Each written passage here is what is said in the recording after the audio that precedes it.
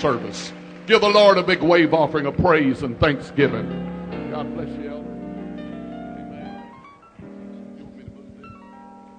Let's lift our hands and praise the Lord all over the house. Stretch them toward heaven. Throw your head back. Open your mouth and praise the Lord. He's worthy tonight. He's worthy. He's worthy. He's worthy. Hallelujah. Hallelujah. Hallelujah. Thank you, Jesus. Come on, let's praise. Hallelujah. Glory to God, glory to God, glory to God, glory to God, glory to God.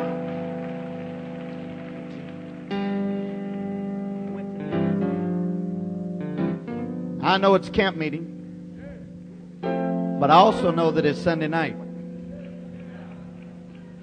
And there's something in the heart of a Pentecostal. When it comes Sunday night, it's just time to praise the Lord.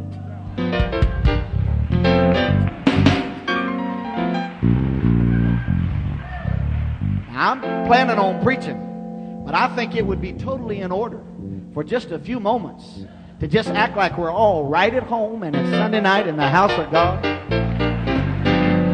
And it's happening and the choir's singing and we're just enjoying Jesus. Well, I went to the enemy's camp and I took back what he stole from me. I took back what he stole from me. Well, I took back what he stole from me. Well, I went to the enemy's camp. I took back what he stole from me. Now he's under my feet. He's under my feet. He's under my feet. He's under my feet. He's under my feet. He's under my feet. Oh, Satan is under my feet. Well, I went to the enemy's camp and I took back what he stole from me. Yes, I took back what he stole from me. Well, I took back what he stole from me. Well, I went to the enemy's camp and I took back what he stole from me. Now he's under my feet. He's under my feet. He's under my feet. He's under my feet. He's under my feet. He's under my feet. Oh, Satan, let's sing it again. Yeah, I'm going to the enemy camp. I'm gonna take back what he stole from me. Yes, I'll take back what he stole from me. Well, I'll take back what he stole from me. Well, I'm going to the enemy's camp. I'm gonna take back what he stole from me. Well, he's under my feet. He's under my feet. He's under my feet. He's under my feet. He's under my feet. He's under my feet. He's under my feet. He's under my feet. He's under my feet. He's under my feet. He's under my feet. He's under my feet. He's under my feet. He's under my feet. Yes, he's under my feet. He's under my feet. Well, he's under my feet. Come on. He's under my feet. Well, he's under my feet. He's under my feet. He's under my feet. He's under my feet. He's under my feet. He's under my feet. Oh, Satan is under my feet. Yes, I'm going to the enemy's camp. I'm going to take back what he stole. Well, take back what he stole. Yes, I take back what he stole. Yes, I'm going to the enemy's camp. I'm going to take back what he stole from me. He's under my feet. He's under my feet. He's under my feet. Yes, he is. He's under my feet. He's under my feet. He's under my feet. He's under my feet. He's under my feet. He's under my feet. He's under my feet. He's under my feet. He's under my feet. Yes, he's under my feet. He's under my feet. Yes, he's under my feet. He's under my feet. Well, oh, Satan is under my feet. Well, I'm going to the enemy camp. I'm going to take back what he stole. Yes, I take back what he stole. Gonna take back what he stole. I'm going to the enemy camp. I'm going to take back what he stole. Now he's under my feet. He's under my feet. He's under my feet. He's under Satan is One more under time. my feet. Sing it. Well, I'm going to the enemy camp. The devil hates it when you worship. He hates it. What is hallelujah? He hates it. He doesn't want you to get blessed. Yes, take back what is stolen. Well, I'm going to the enemy camp and take back what is stolen from me. Now he's under my feet. He's under my feet. He's under my feet. He's under my feet. He's under my feet. He's under my feet. Oh, he's under my feet. He's under my feet. He's under my feet. He's under my feet. He's under my feet. He's under my feet. He's under my feet. He's under my feet. Oh, Satan is under my feet. One more time. I'm going to the enemy camp. I'm going to take back what he stole from me. Yes, I take back what he stole from me. Take back what he stole from me. Well, I'm going to the enemy camp and take back what he stole from me. Well, he's under my feet. He's under my feet. He's under my feet. He's under my feet. He's under my feet. He's under my feet. Oh, Satan is under my feet. Everybody praise the Lord. Lift your hands and give him praise. Oh, hallelujah. Hallelujah. We love you tonight, Jesus. We didn't come here, Lord, for any other reason but to praise you. Magnify the name of the Lord. Lift you up. Glorify your name. Yes, Lord. Yes, Lord. Yes, Lord. Come on and praise him. His name is above all names. He's the God of all gods, the Lord of all lords. Hallelujah.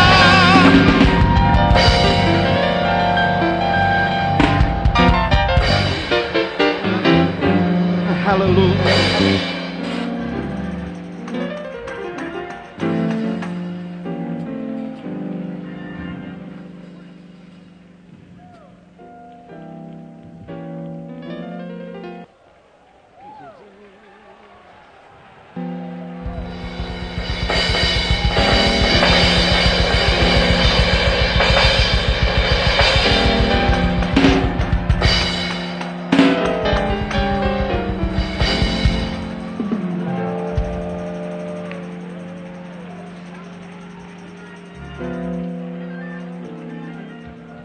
Jesus. Please take your Bibles tonight. Open them to the very first book of the New Testament. Your Bible is divided into two segments, an Old Testament and a New.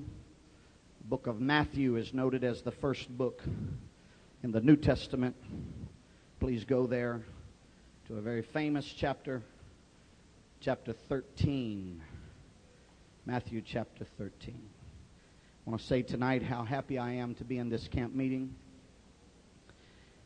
Give honor tonight to brother and sister Joel and Jan Holmes.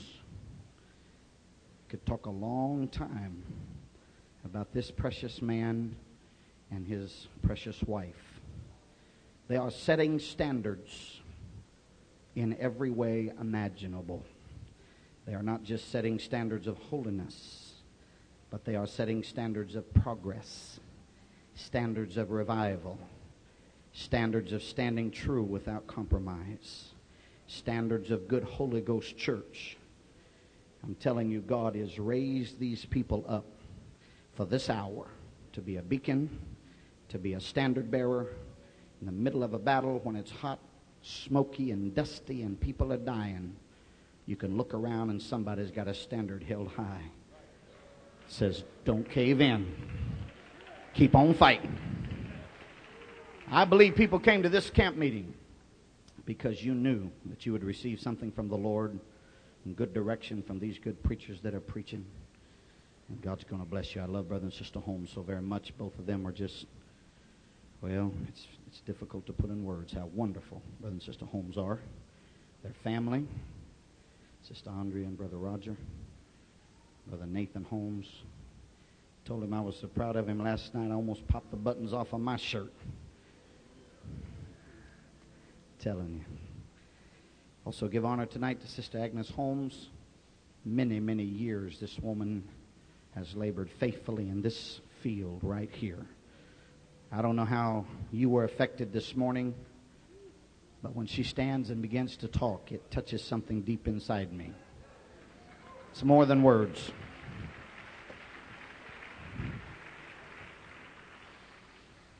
Some of the most precious memories I will carry with me when I leave Little Rock, or North Little Rock, as some of the good saints instruct me to say. They draw that line of deep demarcation. But Little Rock's had a little bad name, and I kind of want to reestablish its credibility. So that's why I just throw it out there that Brother Holmes' train is long enough to even incorporate and cover Little Rock with all of its bad deals. Everything about Little Rock is not bad. Everything about Little Rock is not sinful. That's right. So one of the most precious memories I will have as I leave will be the memories of time spent with Sister Holmes. She's told me about revivals and miracles and things that have happened. And I'm excited to have been here and made that acquaintance. And then there's, of course, the elder statesman. You just heard from him a while ago, Reverend Burr. There's only one Reverend Burr in the whole world. Nathan Holmes told me personally when they made his grandpa, they broke the mold. There will be no more. So if you haven't met him, see him after church. He will have something very unique to say, and his good wife, Sister Burr. And to this local church, I want to say thank you not only for the past few months, but for this camp meeting. Those of you that just arrived, I assure you there's been a lot of preparation this week. They have worked and worked and worked and worked and worked all week long to make your stay a blessing, and this church is to be commended. All of you that are visitors here and are enjoying this camp meeting, why don't you give this local church a good round of applause? Would you do that?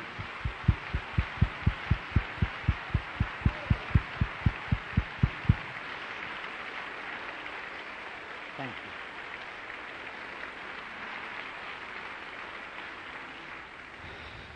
you. Amen. Amen. And I get to preach on the same night as my good friend, Brother Springer. My, what an honor, what a treat. I enjoyed his preaching. I was with them longer than I should have been. He kept me way longer than I was useful to him. But I had a wonderful time in Biloxi, and get to be with him tonight is wonderful. I appreciate Brother White this morning. He took all the burden off the rest of us preachers. When I walked out of the building, I said, thank you, Jesus. The pressure is off. That message was so good this morning that if you don't get anything else, you got your money's worth.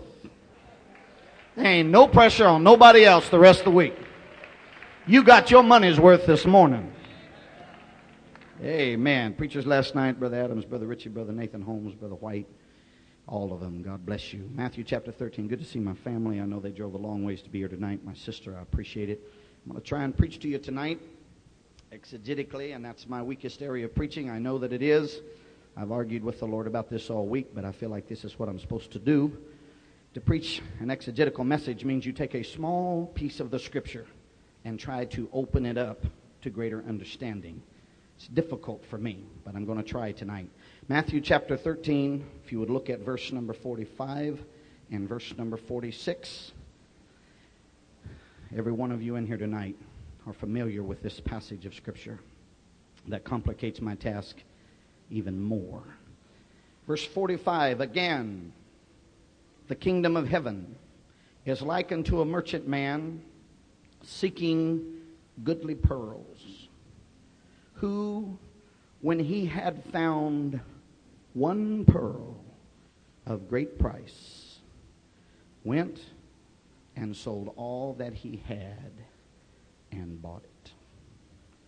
My subject tonight is simply the pearl. The pearl.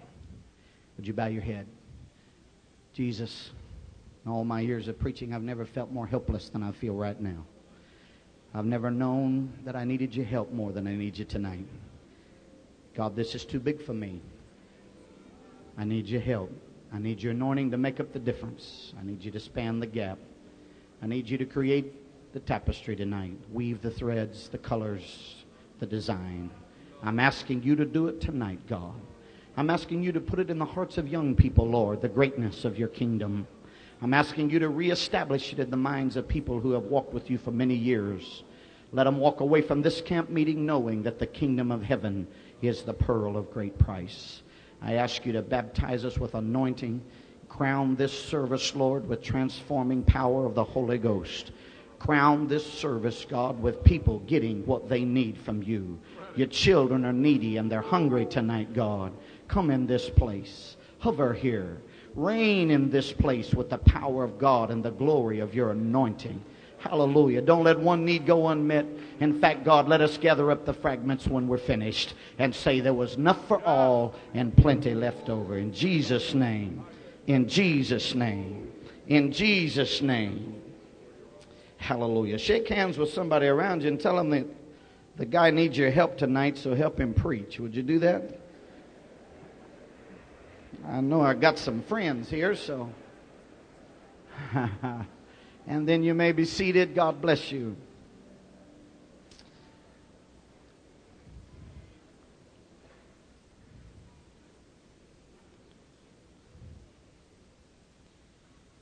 When Jesus began his public ministry, we know that there were several periods of his life that are unaccounted for. We have biblical records of his annunciation, records of his birth, and then the Bible enters a time of silence. There is a very brief shutter flick of the camera that captures him at 12 in the temple, reasoning with the learned rabbis and scholars. And then once again the curtain is drawn, and we don't see him again for some 18 years. The subject of that 18-year hiatus is, of course, much debated. Some believe that he even went so far as to journey into other countries, as far as Persia. Some commentators and historians believe.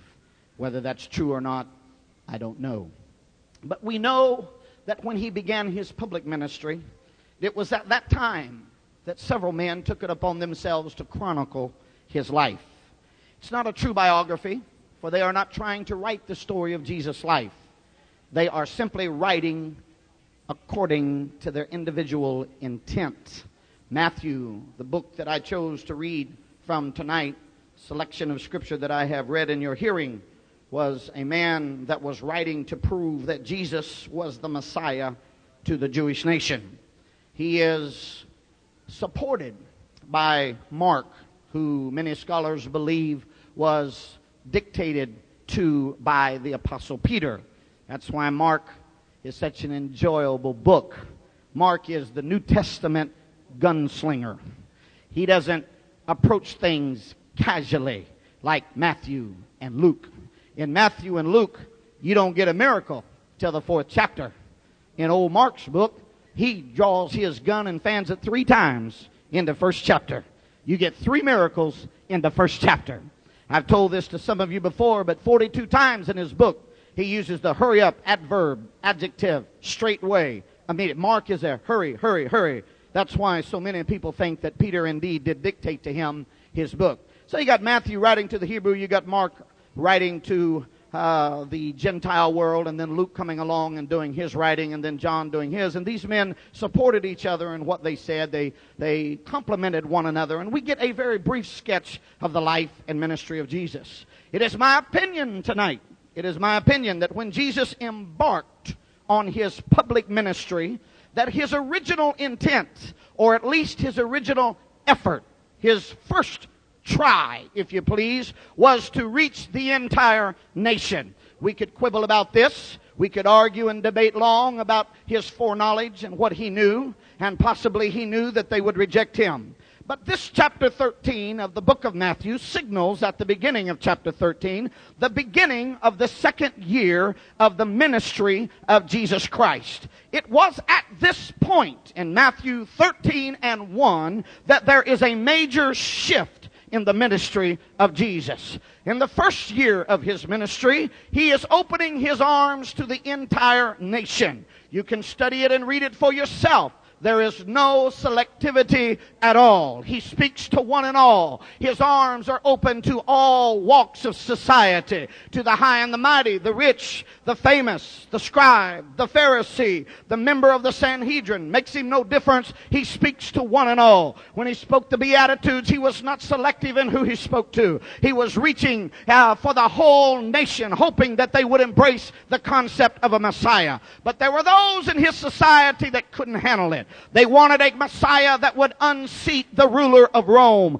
They wanted a Messiah that would throw Pontius Pilate out of the country and reestablish the glory of the pre-Babylonian years. And so they said, this cannot be our Messiah, for they're looking for a carnal Messiah. And so Jesus, in the second year of his ministry, makes an absolute, unequivocal, definite turn in his preaching. And that's when Matthew 13:1 comes into play. It is at that point in his ministry that he recognizes, I'm not going to get them all, and so I'm going to get what I can get. And he begins to speak to the ecclesia in the ecclesiola. That means he speaks to the people that are called among the called. Yes, the nation of Israel were God's chosen people at this time, but he realized some of them were going to reject him. And so he reaches in to gather out of the called out nation the ones that would be the called out ecclesia, or the church that would come. The way that he does that is he begins to use a method of teaching that was not new. It does not originate with Jesus. The use of parables had not only been used in biblical times for many centuries. You can read it in the book of Isaiah. You can read it in the book of Psalms. The most famous use of the parable in the Old Testament would be the moment that Nathan came to David. And David had sinned with Bathsheba. And Nathan came to him with a little story, a parable, if you please, about a man that was a traveler. And he came to the house of a rich man. And the rich man had many herds and many flocks. But he reached over across the fence of a poor neighbor that had one prized lamb. And he took that prized lamb and he offered it as a sacrificial meal to his traveling companion. And David became very irate and angry, and judgment fell from the lips of David only to boomerang back on himself. That's the most famous use of a parable in the Old Testament, but it was not a new thing. Parables were not only existent in the time of the Old Testament, but they were also in existence around the world. You may remember a man by the name of Aesop. His name means timeless one, or the voice of time. And Aesop, of course, used many parables. The difference between all of those and Jesus Christ is Jesus Christ used the method of the parable to his perfection. It was his method to reach the masses. His miracles attracted them like flies to honey, but it was his parables that gave them everlasting truth. Now, when we get to talking about parables, there are some cautionary flags that have to be raised, especially in the eyes and the minds of zealots among Pentecostal people. Number one, let me warn you tonight that never in the history of the Bible has a parable ever been used to prove a doctrinal point. That is not the purpose of a parable. Jesus never used a parable to speak about doctrine. If you try to use a parable to prove a doctrinal point, you will find error and you will get off. The point of a parable is to illustrate truth. It's to give truth to one person and withhold truth from another person. So when Jesus came to this juncture of his ministry, the second year of his ministry, when he wanted to push away the scribe and the Pharisee and the Sadducee, but he wanted to at the same time reach out and embrace people and birth them in the purpose of his kingdom, he began to use the ministry of parables. He would speak to one and they would understand. And the learned doctors and lawyers of their day, the scribes that pored over the Torah and every nuance and every little jot and tittle, they couldn't figure out what he was saying. And the local fisherman went home and said, "My, didn't we have church?" And the local doctor and lawyer went home and said, "He's a madman. I can't even understand what he is saying." That was the purpose of the parable. That's why he used it. It was the method that he employed to substantiate his ministry. Now, all three synoptic gospels use the parable. John doesn't. He's a maverick. You know what? If John lived today, he wouldn't be in the UPC. Praise God. He was a maverick, Brother Holmes. He just went his own way.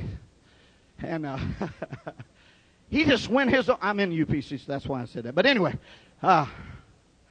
praise God. Brother Hard and I almost got in trouble already, and I just started preaching. But anyway,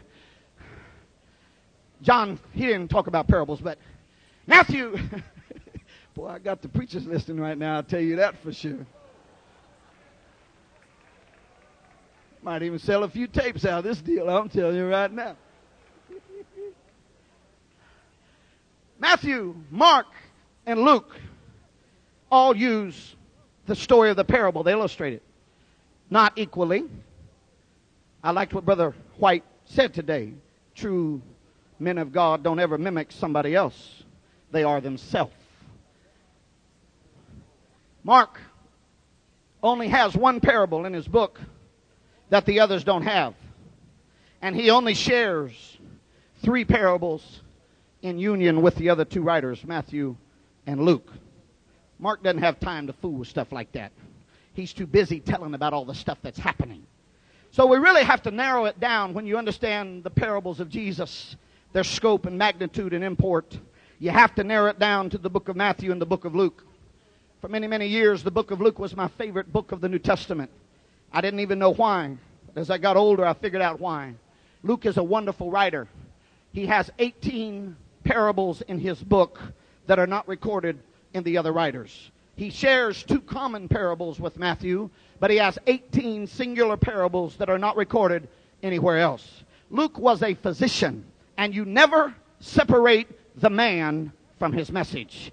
It's impossible. We see the coloring of the man again and again in the Bible. And this is nowhere more obvious than in the writing and the selection of Luke and his parables and Matthew and his parables. Luke was a physician. His parables speak of people. Always people. Always the detailed person about the relationship of an individual. That's why we like it. He writes parables about the lost son. He writes parables about an unjust judge. He writes parables about a rich man and Lazarus. And being the good physician that he is, he draws the point and makes the point that he was full of sores. He always brings out the medical side, and he always deals with the personality involved because he was a physician. When you look at Matthew, he was a tax collector, and he writes more about money than any other New Testament writer. That's what he includes. When he writes parables about talents. When he writes about men working in the vineyard and nobody else wrote about it, Matthew remembered it because he saw it through the eyes of a tax collector. And he said they all made a penny. I don't know what the penny had to do with anything, but Matthew saw it and it was in his mind. And so he said, you know what? I'm going to write this parable down and I'm going to talk to them about parables. And so you have 18 in the book of Luke, written nowhere else. And you have 10 in the book of Matthew, found nowhere else. I'm going to just preach tonight out of Matthew chapter 13. And I'm going to preach in particular just about this one parable, the parable of the pearl. But I have to give you the backdrop to make the parable understandable. For the parable to have import, for the parable to have meaning in your life, you have to understand the context in which the parable is set. For it is the background that always determines the parable. Let me give you an example or two. If you remember, there was a time that Peter came to Jesus and he said to Jesus, how many times should I forgive my brother? No doubt feeling very magnanimous, very spiritual, and very forgiving. He said, 7 times? And Jesus spoke unto him, no, not 7 times, but 7 times 70. And if you read right on down, he then illustrated it with a parable. The parable is an absolute directive that says about forgiveness. When you read that parable, it's not difficult to understand the scope. It's not difficult to understand the background. The whole purpose of the parable was to explain forgiveness. Let me give you another case in point that you might be more familiar with. You remember the story about the prodigal son, one of the most beloved and preached stories of the Bible. We misapply the scope of the parable at times, for the Bible plainly lets us know why Jesus spoke that parable. The Pharisees and the Sadducees and the scribes were on Jesus' case. He had been receiving sinners. You can read this in Luke chapter 18, I believe it is. And the scribes and the Pharisees were on his case. They weren't liking what he was doing. Sinners were coming into his house. Sinners were coming into his presence. He was cavorting with people that didn't wash their hands and didn't obey the Sabbath, and they didn't like it. And the Bible plainly lets us know that when they put the pressure on Jesus and said, we don't like it that you're cavorting with sinners and we don't like what you're doing, the Bible says he spoke to them the parable. And we get caught up in the sun because we don't understand the purpose of the parable. And we don't understand the scope of the parable. I'm preaching to you tonight. The scope of that parable is the forgiveness of the Father. I understand the value of the Son. I know that he was wayward. And I understand all of the ornamentation of the parable. But you hear me tonight. The purpose of that parable was to tell the world. It doesn't matter how dirty you are. It doesn't matter where you came from. It doesn't matter if you got cocaine in your blood right now. It doesn't matter if you drink booze today. It doesn't matter if you're living immoral right now. Come on to the Father. He's ready tonight.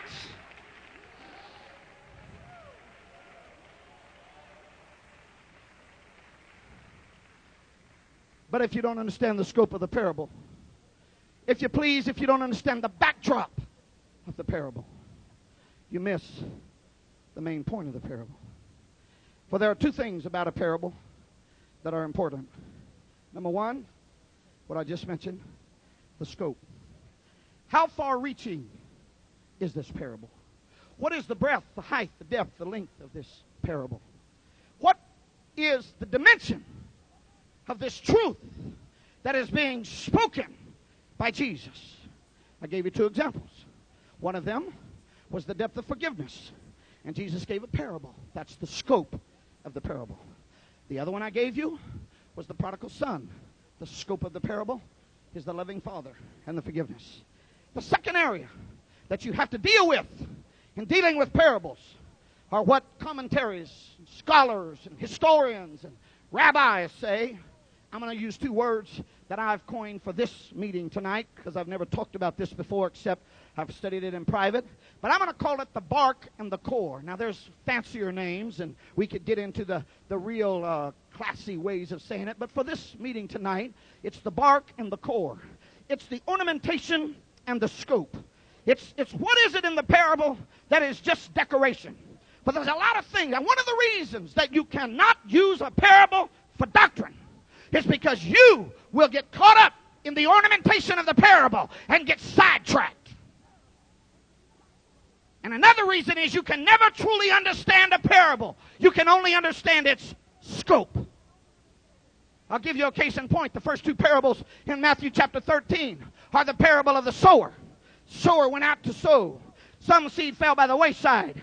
Some seed fell on stony ground. Some seed fell among thorny ground. And some seed fell on good ground. And some brought forth 30, 60, and 100-fold. You remember the parable. But in the very next parable, which is a coined parable, which is an interlocking parable in the same chapter, he talked about the seed being sown and an enemy coming in and sowing tares among them. You remember that parable. Now, in the first parable, the seed was the word of God. But in the very next parable, it tells us that the seed was the children of good and the tares were the children of the wicked one. I believe he did it on purpose. I believe he did it to let us know you don't base your doctrine on a parable. You base your doctrine on the epistles. When you look at a parable, what you're looking for is what does this thing have to say to me on a big scale? What is the scope, the background, the backdrop of this parable?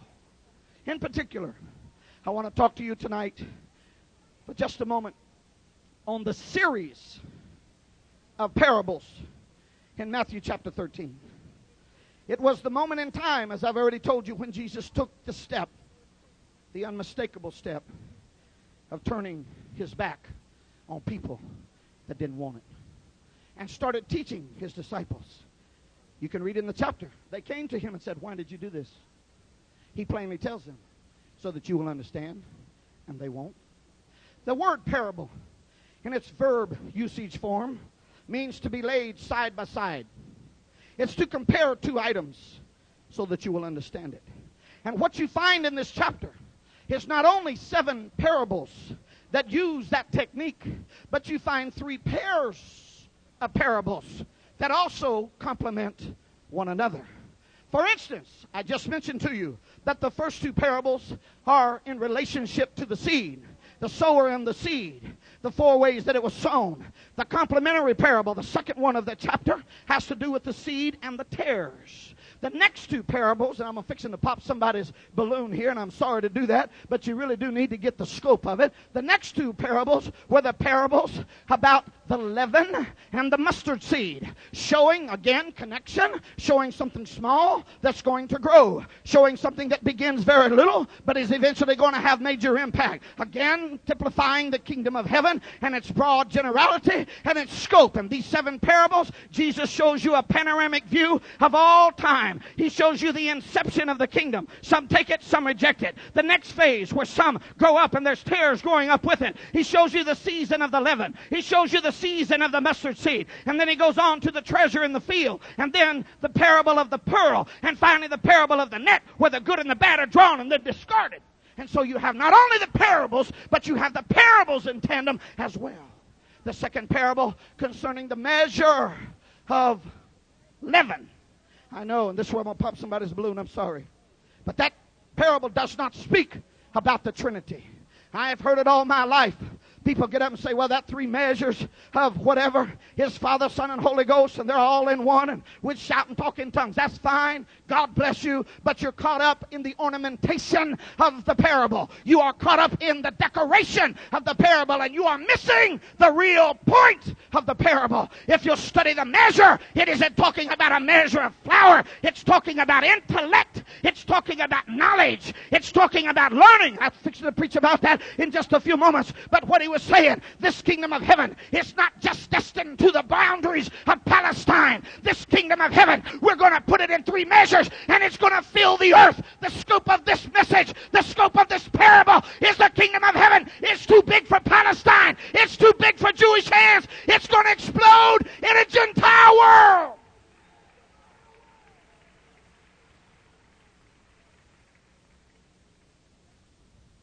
And then you get down to parable 5 and 6, which is the focus. What I want to say tonight. Beautiful parables. I love these parables. The parable of a treasure hid in a field. The beauty of this parable is the guy that found the treasure wasn't even looking for a treasure. Now remember, it's joined in parabolic fashion with the pearl. Treasure hid in a field represents all of those people that find God that weren't even looking for God. You say it didn't happen. Oh, yes. Over and over and over. I can tell you about a woman that picked up a water pot to go to a well to draw water. She didn't have a Messiah in her mind. She didn't even recognize it when it was there. She just went to draw water. Jesus said, what's going on in your life? Said, you've had 5 husbands. The one you have now is not your own. Jesus was the 7th man in her life. Perfection. He came to somebody that wasn't even looking for him. You know why some of you have a right to shout? Because he found you when you weren't even looking for him. You weren't reading your Bible. You weren't trying to find God. He walked out somewhere and brought you into the house of God, and you got a right to shout tonight.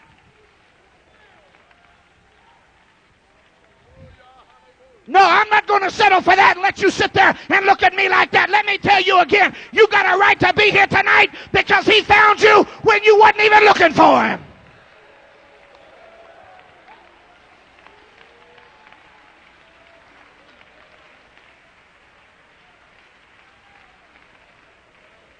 Why don't you lift your hands and thank him for it right now? Thank you, God, for finding me when I wasn't even looking for you. When I didn't even know you were around. I didn't even know who you were, God. You came to me. You found me at the well of life.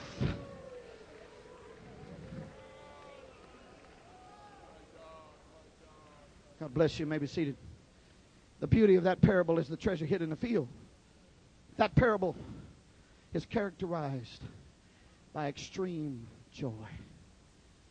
I'm going to tell you something. Don't you look down your long Pentecostal blue blood nose at a new convert.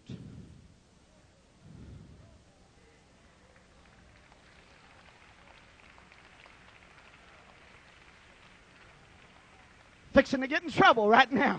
Sit back because you got the song memorized. Sit back because you've heard it about 100 times. But last week they were in the bed of sin. Last week they were doing drugs. Last week they were lost without God. And with joy they found a treasure that they weren't even looking for. And they're going to run. They're going to shout. They're going to praise God. They wasn't even looking for him. And he came anyway.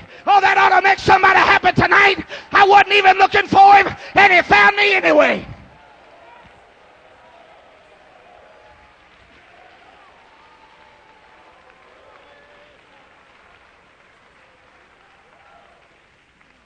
You may be seated. I'm not going to try and overprove my point, but in case there be a doubting Thomas and you're not so satisfied with one supporting argument of the woman at the well, I could throw out the thief on the cross. He wasn't exactly looking for a Messiah.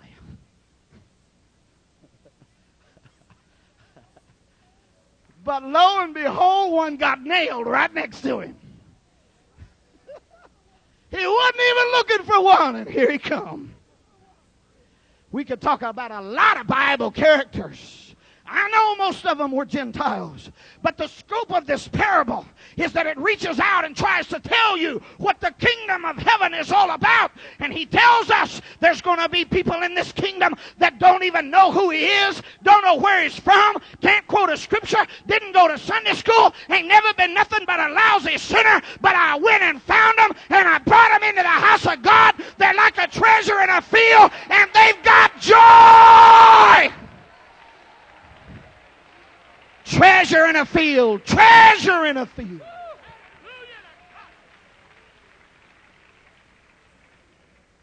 It's tandem parable. It's complementing parable in this series of parables that give us the panorama of the kingdom of heaven. From the sowing of the seed, to the seed in the tares, to the leaven, to the mustard seed, to the treasure in the field. The tandem, sister parable, is the parable of the pearl. The reason the pearl, and I'll come back to the pearl, but let me say this. The reason the pearl is important because it embraces the other side of the argument. It embraces a man that was absolutely looking for what he found. He was in the market for pearls, and he found the pearl of great price. So if you're sitting here tonight and you don't feel like you have a reason to praise the Lord because he didn't find you when you weren't looking for him, if you're sitting here tonight and you were a good Baptist before you became a Pentecostal, and you're sitting here and you came through some other journey where you were looking and looking and looking and looking and looking, you still got a right to praise him because there's a parable for you. It is the parable of a man that said, I went looking for pearls and I found a pearl that was better than any other pearl. It is the pearl of great price. I think I'll praise him for the pearl. I think I'll praise him. I found what I was looking for. Oh, you ought to praise him. You ought to, if you got breath tonight, you ought to praise him. One of those parables is your parable. I found what I was looking for. I found what I was looking for.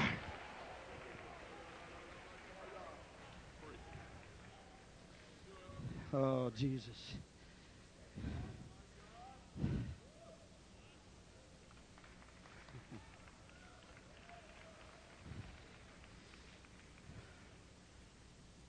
By now, those of you that know me know that I love this book. I love this book. You college students, those of you involved in higher learning, even kids going to public high school, don't you ever sit in a classroom and hang your head and be ashamed of being a Christian.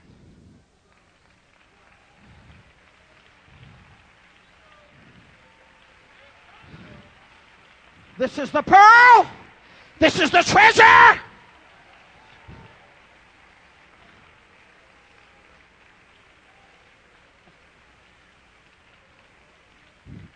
I don't want to hear about Emerson. I don't want to hear about Chaucer. I don't want to hear about Shakespeare. I don't want to hear about literature. I don't want to hear about great writers. I want to tell you that the 40 men that picked up the pen and wrote under the inspiration of the Holy Ghost and coined this book and wrote 66 books of the Bible, it's the best-selling book that's ever been written. And it ain't just because it's a Bible. It's because it's a literary masterpiece.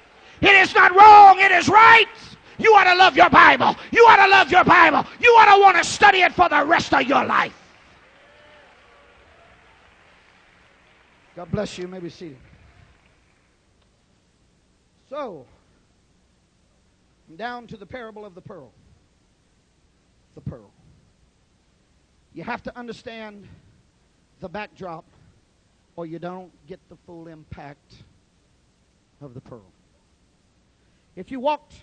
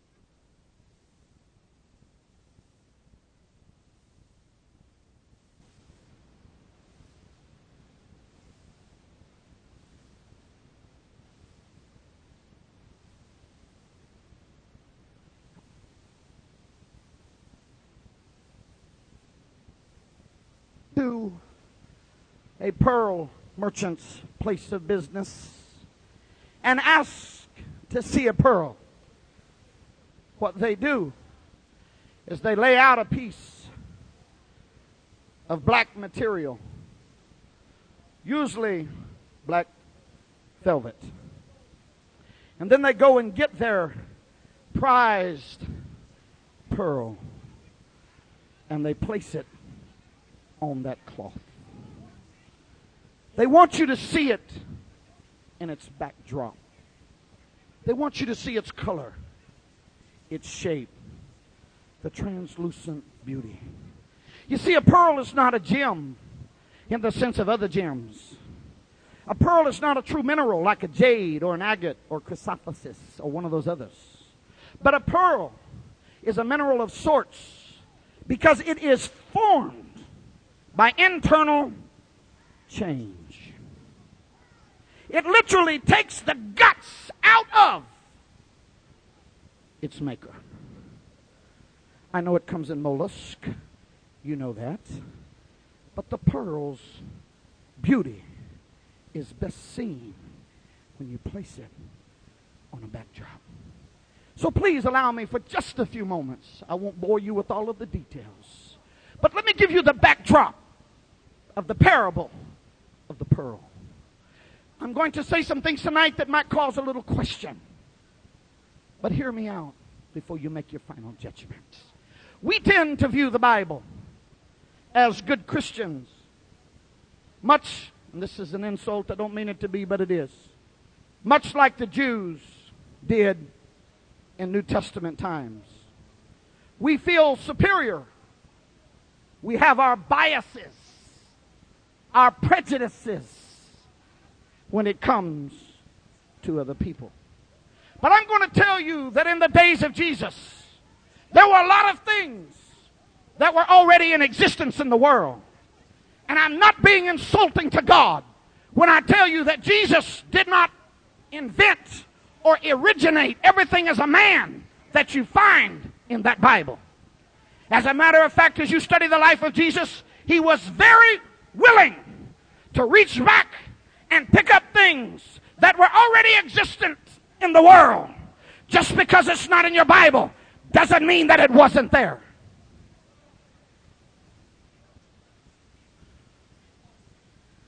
He coined a phrase that is, do unto others as you would have them do unto you. We credit that with Jesus. I hope I'm not insulting you tonight when I tell you that Confucius said that 500 years before Christ. But Jesus didn't mind rephrasing it and refinishing it and using it. See, that went down sideways with some of you, but hear me out, because you got to understand the backdrop of the pearl. Jesus did not mind doing that, because he closed this series of the parables by saying every scribe that is an householder knows how to reach into his bag of goods and bring out something that is old and something that is new. He knew what was in his world. And when he spoke of a pearl, it had more meaning than just this physical specimen of mineral substance. Do you understand? There was a phenomena 500 and some odd years before Christ. I do not understand it. I confess to you I do not. If you're here tonight and you do understand it, I'm serious. Come to me after church and explain it to me. In the world before Christ, in the 6th century, it's like all at once, all over the world, men began to wake up to truths and knowledge that still influence us 2,500 years later. We'll just say this over here is Greece, and this right here is Palestine, and this right here is the Asiatic peoples of the Eastern world. 500 years before Christ, this group of Greeks began to come to an awareness and began to learn things that still impact us today. All of this is the background of the pearl. This is the cloth that Jesus was laying this parable on. He was letting us know that Greece, I appreciate what you came up with. Yes, you have discovered democracy and ethics and law and astronomy and biology and physics. Yes, the roll call of greats coming down through that century are marvelous, and they roll off the tongues of men like a long list of heroes. Plato, Socrates, Aristotle, Alexander the Great. You could get into the sciences with Zeno and Epicurides and Epipedes and all of the other men that come out of that. What I don't understand is how all over the world, all of a sudden knowledge starts cropping up. It hits in Greece. It hits in Asia. It hits in the Palestine area. I don't understand it, but I'm telling you, if you'll study history, it happened. 500 and some odd years before Christ, Greece rises to this level of knowledge. It's incredible. It still affects us today. In the Middle East, they were in Babylon, but still the level of understanding and revelation is unparalleled. You've got men down in captivity, one in particular by the name of Daniel, that sets his face to seek God. And God unveils the panoramic future of the world, shows him the 70 weeks, shows him the nations that are going to rise and fall. It's unparalleled in the history of the world, the knowledge that comes out of Palestinian background. And then over here in Asia, you've got the men that shaped and formed a whole world. You've got, first of all, Lao Tzu, who wrote the book. Where's Jerry Cox? There he is right there. Me and Jerry are buddies. We both reading the Tao Te Ching right now. The Tao Te Ching is, you didn't know Jerry Cox was that sophisticated, did you? Man's awesome, I'm telling you right now. The man is awesome, I'm telling you. One of these days, me and Jerry Cox going to sit down and drink coffee and discuss the Tao Te Ching. Yes, yes, yes. Lao Tzu wrote the Tao Te Ching, second most read book in the history of the world. Go ahead and snarl your nose up. Go ahead and act like it didn't have anything to do with you. And let me remind you that last week in the USA Today, there are record numbers of Chinese moving into America. We can sit on our padded pews and act like it doesn't have anything to do with us, but somewhere we need to realize Jesus said, this gospel is bigger than Palestine. This gospel is bigger than your Pentecostal mentality. Somewhere we've got to hold this pearl up and realize it's big enough to affect the whole world.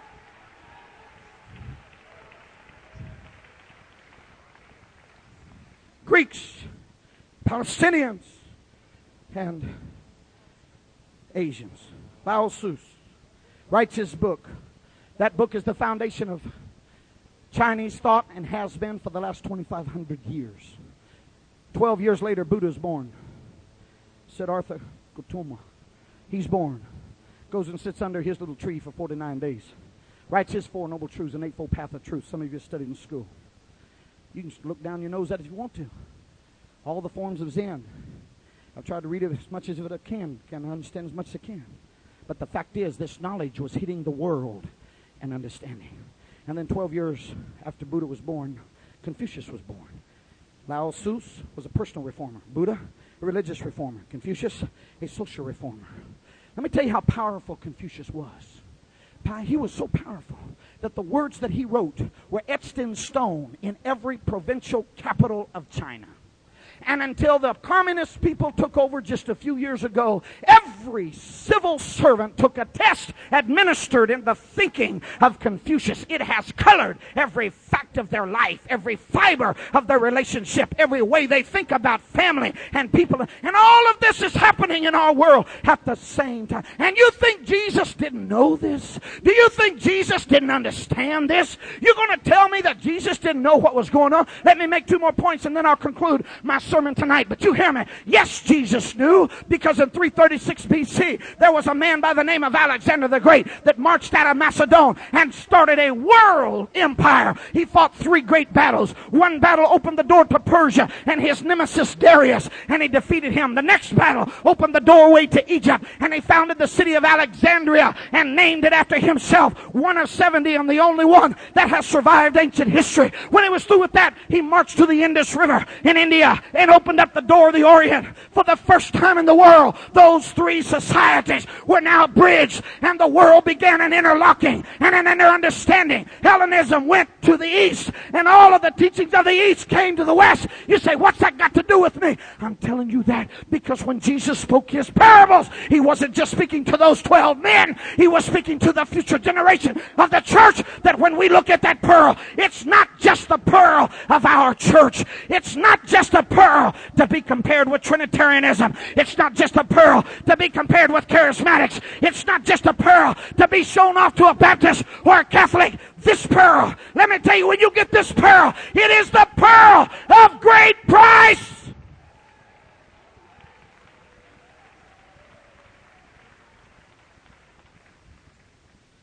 In the Eastern world, their symbol for power. Can I have a musician? Their symbol of power, their symbol of divine intervention is a dragon. How many of you have ever been to a Chinese restaurant? Have you ever seen a dragon? Raise your hand if you've been there and seen a dragon. They're everywhere. They love dragons. To the Chinese, dragons symbolize divine energy. Just give me 5 more minutes of your mind, please.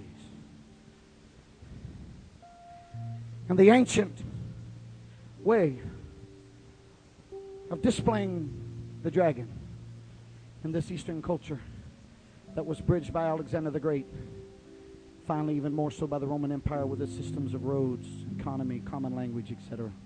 Paul preached to a world that had been shrunk in the last 500 years. Paul preached to a world that in AD 47 there were no churches in Asia, Macedonia, Mysia, and Galatia. But 10 years later in AD 57, he could turn his eyes towards Spain and say that he had evangelized those 4 regions and there were thriving churches all over the place. Paul was a man. He was not a Palestinian Jew. Peter was, John was, James was. Yes, the original 12 were Palestinian Jews and had all of the biases and the hypocrisy of the Jewish people. You can read about it in Acts chapter 6 when they couldn't even decide over who passed out the bread and who got the Kool-Aid. It came up in the church. But Paul, cosmopolitan Jew, trained at the feet of Gamaliel, one of the most learned rabbis in the world, a genius of his day, was able to go into a Hellenistic world and take the gospel of the kingdom to somebody that didn't even know who Abraham was. More and more we're facing a generation that wasn't raised in Sunday school. Didn't you tell me a while ago that you have a large population of Vietnamese? Let me tell you something. If you win them to God, they're not going to come out of the Catholic Church. They're not going to come out of the Baptist Church. They're going to come out of a Buddhist temple. That's where they're going to come from. And what you got to get in your mind is this revelation is this pearl is not just a pearl among Christianity. This pearl is a pearl for the whole world to look at.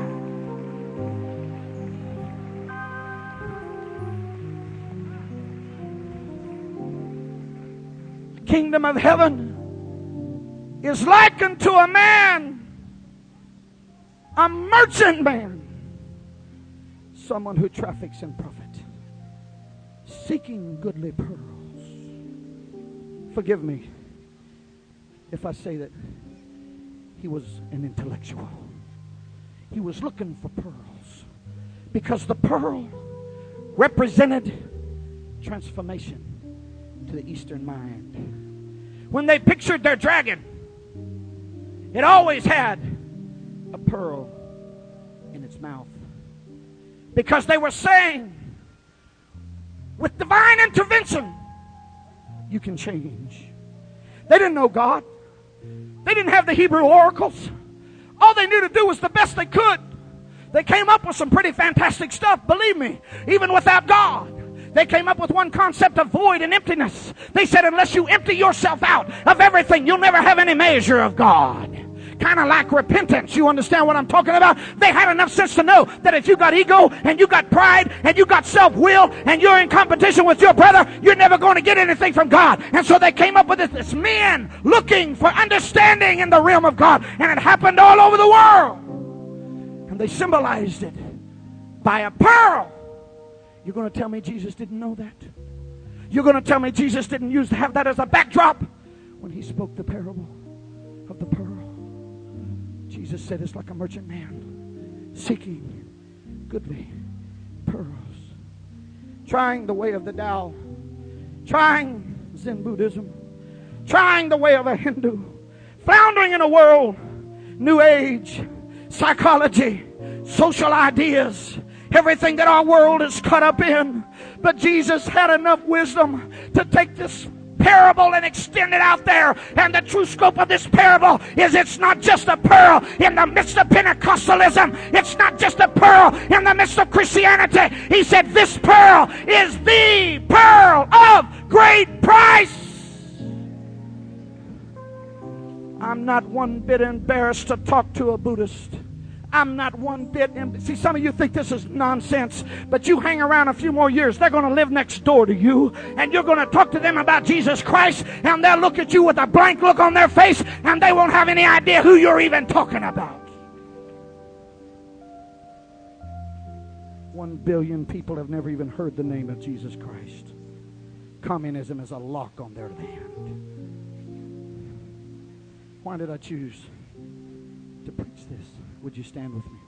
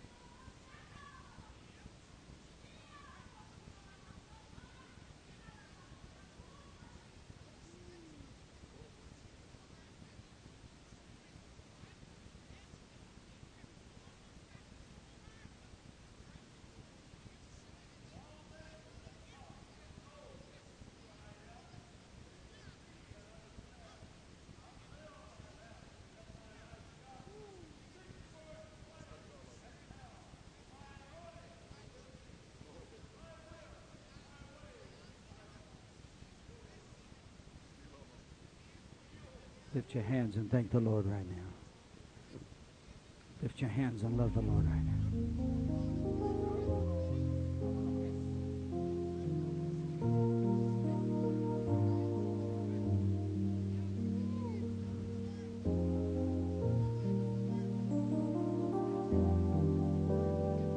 Let's thank Him. Let's thank Him. Let's thank Him. Ask Him to help you be a light right now. Thank you, Jesus, for speaking to us.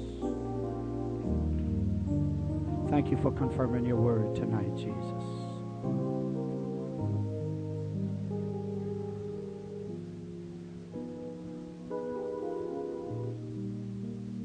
Could I tell you just one or two more things? Maybe if you could just stay there right where you're standing with your eyes closed and listen to me. I'm not finished tonight and God's not finished. Please don't leave yet. Just hold on. Not only did they have the concept of void, they spoke in dualism. I don't have time to preach everything tonight, but your Bible is full of dualism. Jesus incorporated the old and the new. When He finished this series of the parables, He spoke of the scribe, the householder that brought forth both old and new. Paul was a master at dualism. It was he that spoke about victory and defeat in the same breath. It was he that coined the phrase, having nothing, yet possessing all things. That's classic Taoist terminology. And that's offensive to some of us. But let me tell you why it's not offensive to me. That tells me that 500 years before Jesus came, men were sincere, trying to find God, floundering around, trying to find Him. They came up with the concept of void. Empty yourself out, then you can only receive that which comes from God. They came up with the concept of light, that our vessel must be transparent, because the more you possess of this world's desire, the less the light can shine through you. That's their concept of light. So you have to get rid of competition. You have to get rid of self-ego. You have to get rid of enmity and feelings toward other people. And their whole point was to live in harmony with the world. Man was a microcosm, and the universe was a macrocosm. They even taught things like, as your blood flows through your body, the streams flow to the ocean. On and on I could go. They were trying to find God. They found some measure of truth. They found the void issue. They found the light issue. They found water issue. 500 years before Jesus, before John ever picked up his pen and said, out of your belly shall flow rivers of living water, they spoke of water. The Tao, the yin and the yang. It's not a sexual symbol. I'm here to tell you, it symbolizes the power of heaven, the power of earth, and all the balance in the universe. I'm not here to preach their doctrine, but I'm here to tell you, it is symbolized by water. Because water can flow anywhere. Water seeks the lowest level. Water represents humility. And they believe that by giving in, you eventually win. It was Jesus that picked up the theme and said, turn the other cheek. It was Jesus that said the power of water is likened to the power of the Holy Ghost, that out of your belly shall flow rivers of living water. And Almighty God in His infinite wisdom reached down and created a Grand Canyon in the United States of America to let you see the power of water. That if you let the water flow, it will break down any barrier. It'll wash away any rock. It'll take any hard spot out of your life. Why don't you let the Holy Ghost flow in your life? Yes, it's only water. Yes, it's the softest element in the universe. Yes, it is. But it will win. It will overcome if you let the water flow. To me, the beauty of this parable is that Jesus knew all of this and was not embarrassed to say, all right, you found a pearl. That's wonderful. I don't deny that you found a pearl. But when you place that pearl next to this pearl, you're going to say, I gotta have the pearl of great price. And you can't have a pearl collection. Jesus was letting them know the scope of this parable is the world. It's the scope of people that are seeking after truth. When they find this pearl, it is the pearl of great price. But to have it, it costs nothing, but it costs everything. And you hold it in your hands tonight, the pearl of great price. And it still represents transformation. The greatest power to change in the universe is found in the gospel of Jesus Christ. I've read Taoist doctrine. Some of it's pretty good stuff. Some of it I like. I read one the other day I really liked. It said, if you don't care what somebody thinks, you'll never be their prisoner. Ooh, I like that one. I wrote that one down. It's not that they don't have anything to say. It's not that they didn't stumble on some kind of understanding of human nature and how to get along with your brother.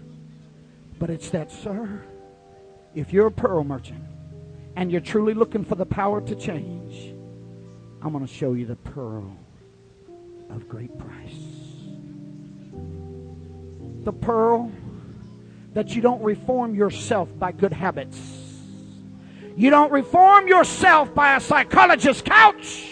You don't reform yourself by AA and man-made ideologies.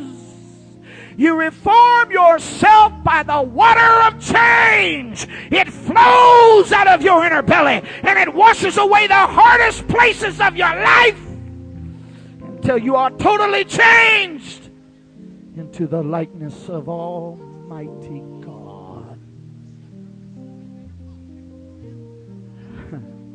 Eyes closed, head bowed, I'm holding up to you tonight the pearl. The pearl. The pearl of great price. I really didn't want to preach like this tonight. I wanted to preach like Nathan Holmes, high-stepping. But the Lord laid this on my heart. I couldn't get away from it. Brother Cox was so kind to have me come preach 3 days down there last week. I was in his office. I couldn't get away from it. I just cried and cried and cried. I said, God, why are Pentecostals chasing cheap thrills? Why are they chasing the thrills of Hollywood? Why are they skirting the edge of all this world's entertainment? Why are they going after the things that will not satisfy when they hold in their hand the pearl of great price? When they've got the greatest thing the world has ever been given? Why? Why are they cheapening it by going after that stuff?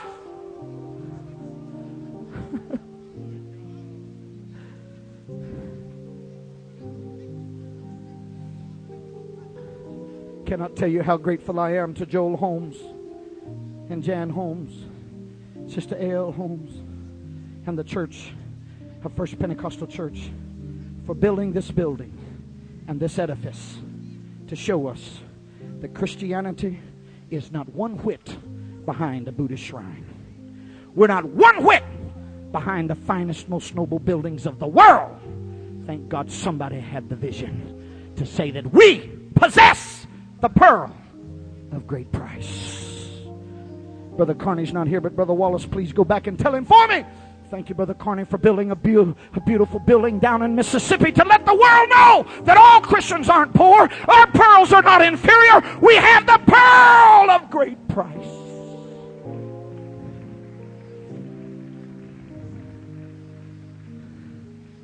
And lastly, I say to you tonight, there are people standing here with their head bowed and their eyes closed that came to this camp meeting with a need in their life to be transformed.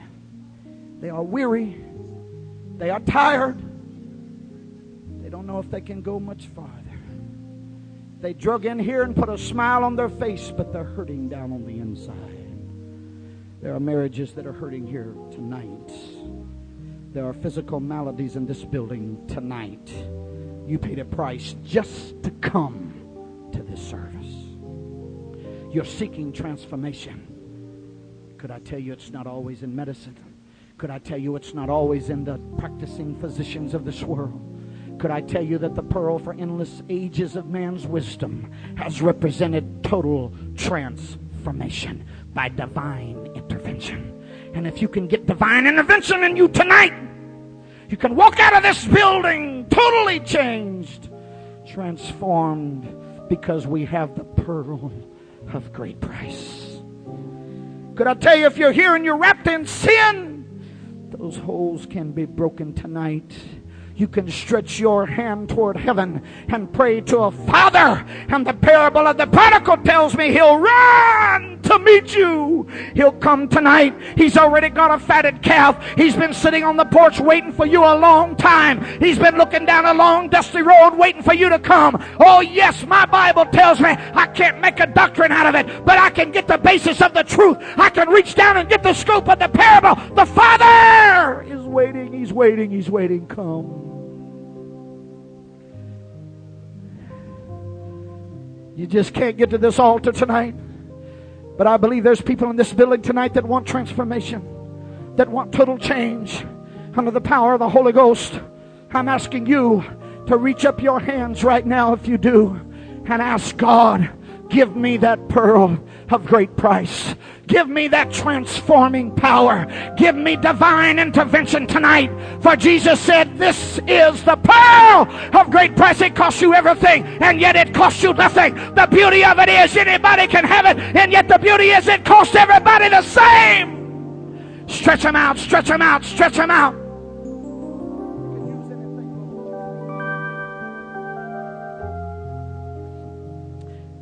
Then reach out and touch the person next to you and begin to pray for them. Reach out and slide your arm around their shoulder. Say, change my brother. Change my sister. Give them what they're after, Lord. Give them what they want in the Holy Ghost. Give them what they want, Lord. Holy Ghost, move in here right now. Holy Ghost, changing, transforming power of God. Come in this building. Pearl of great price, would you come? It's in the scope of the pearl. I'm telling you, it's in the scope of the parable. He'll do it tonight. He'll reach to the end of the earth.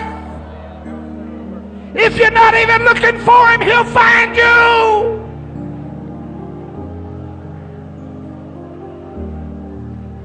Come on, reach out to Him right now. Reach out to Him. Somebody's going to get what they need tonight. Somebody's going to get a touch from Almighty God tonight. Oh, shakalabahaya. Come on, let's seek the Lord.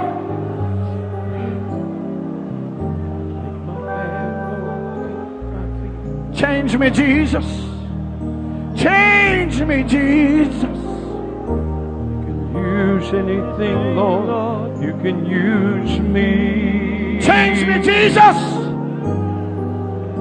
You can use anything, Lord. You can use me. It's working right now. It's working right now. She's being changed by divine intervention. By the power of the Holy Ghost. The pearl of great price is being applied to her life right now. Go ahead. Keep praying. Keep praying. Holy Ghost is in this building. This is the way you end a Sunday night. You end it with an altar call. You end it with a desire for people to be touched by God. Touch her, Jesus. Touch her, Jesus. Come on, reach out. The pearl of great price. It's in the scope of His kingdom. Take my hands, take my feet. Oh, take my yes, heart, Lord. Speak to me. Go ahead, go ahead. He's looking for the pearl right now. She's looking for the pearl right now. Come on, I know it's camp meeting, but their lives need the touch of God. Lord, you can use me. Jesus. If you can use anything, Lord, you can use me. You can use me, Jesus. Take my hand, Lord, take my feet. Touch my heart, Lord, speak to me. If you can use anything,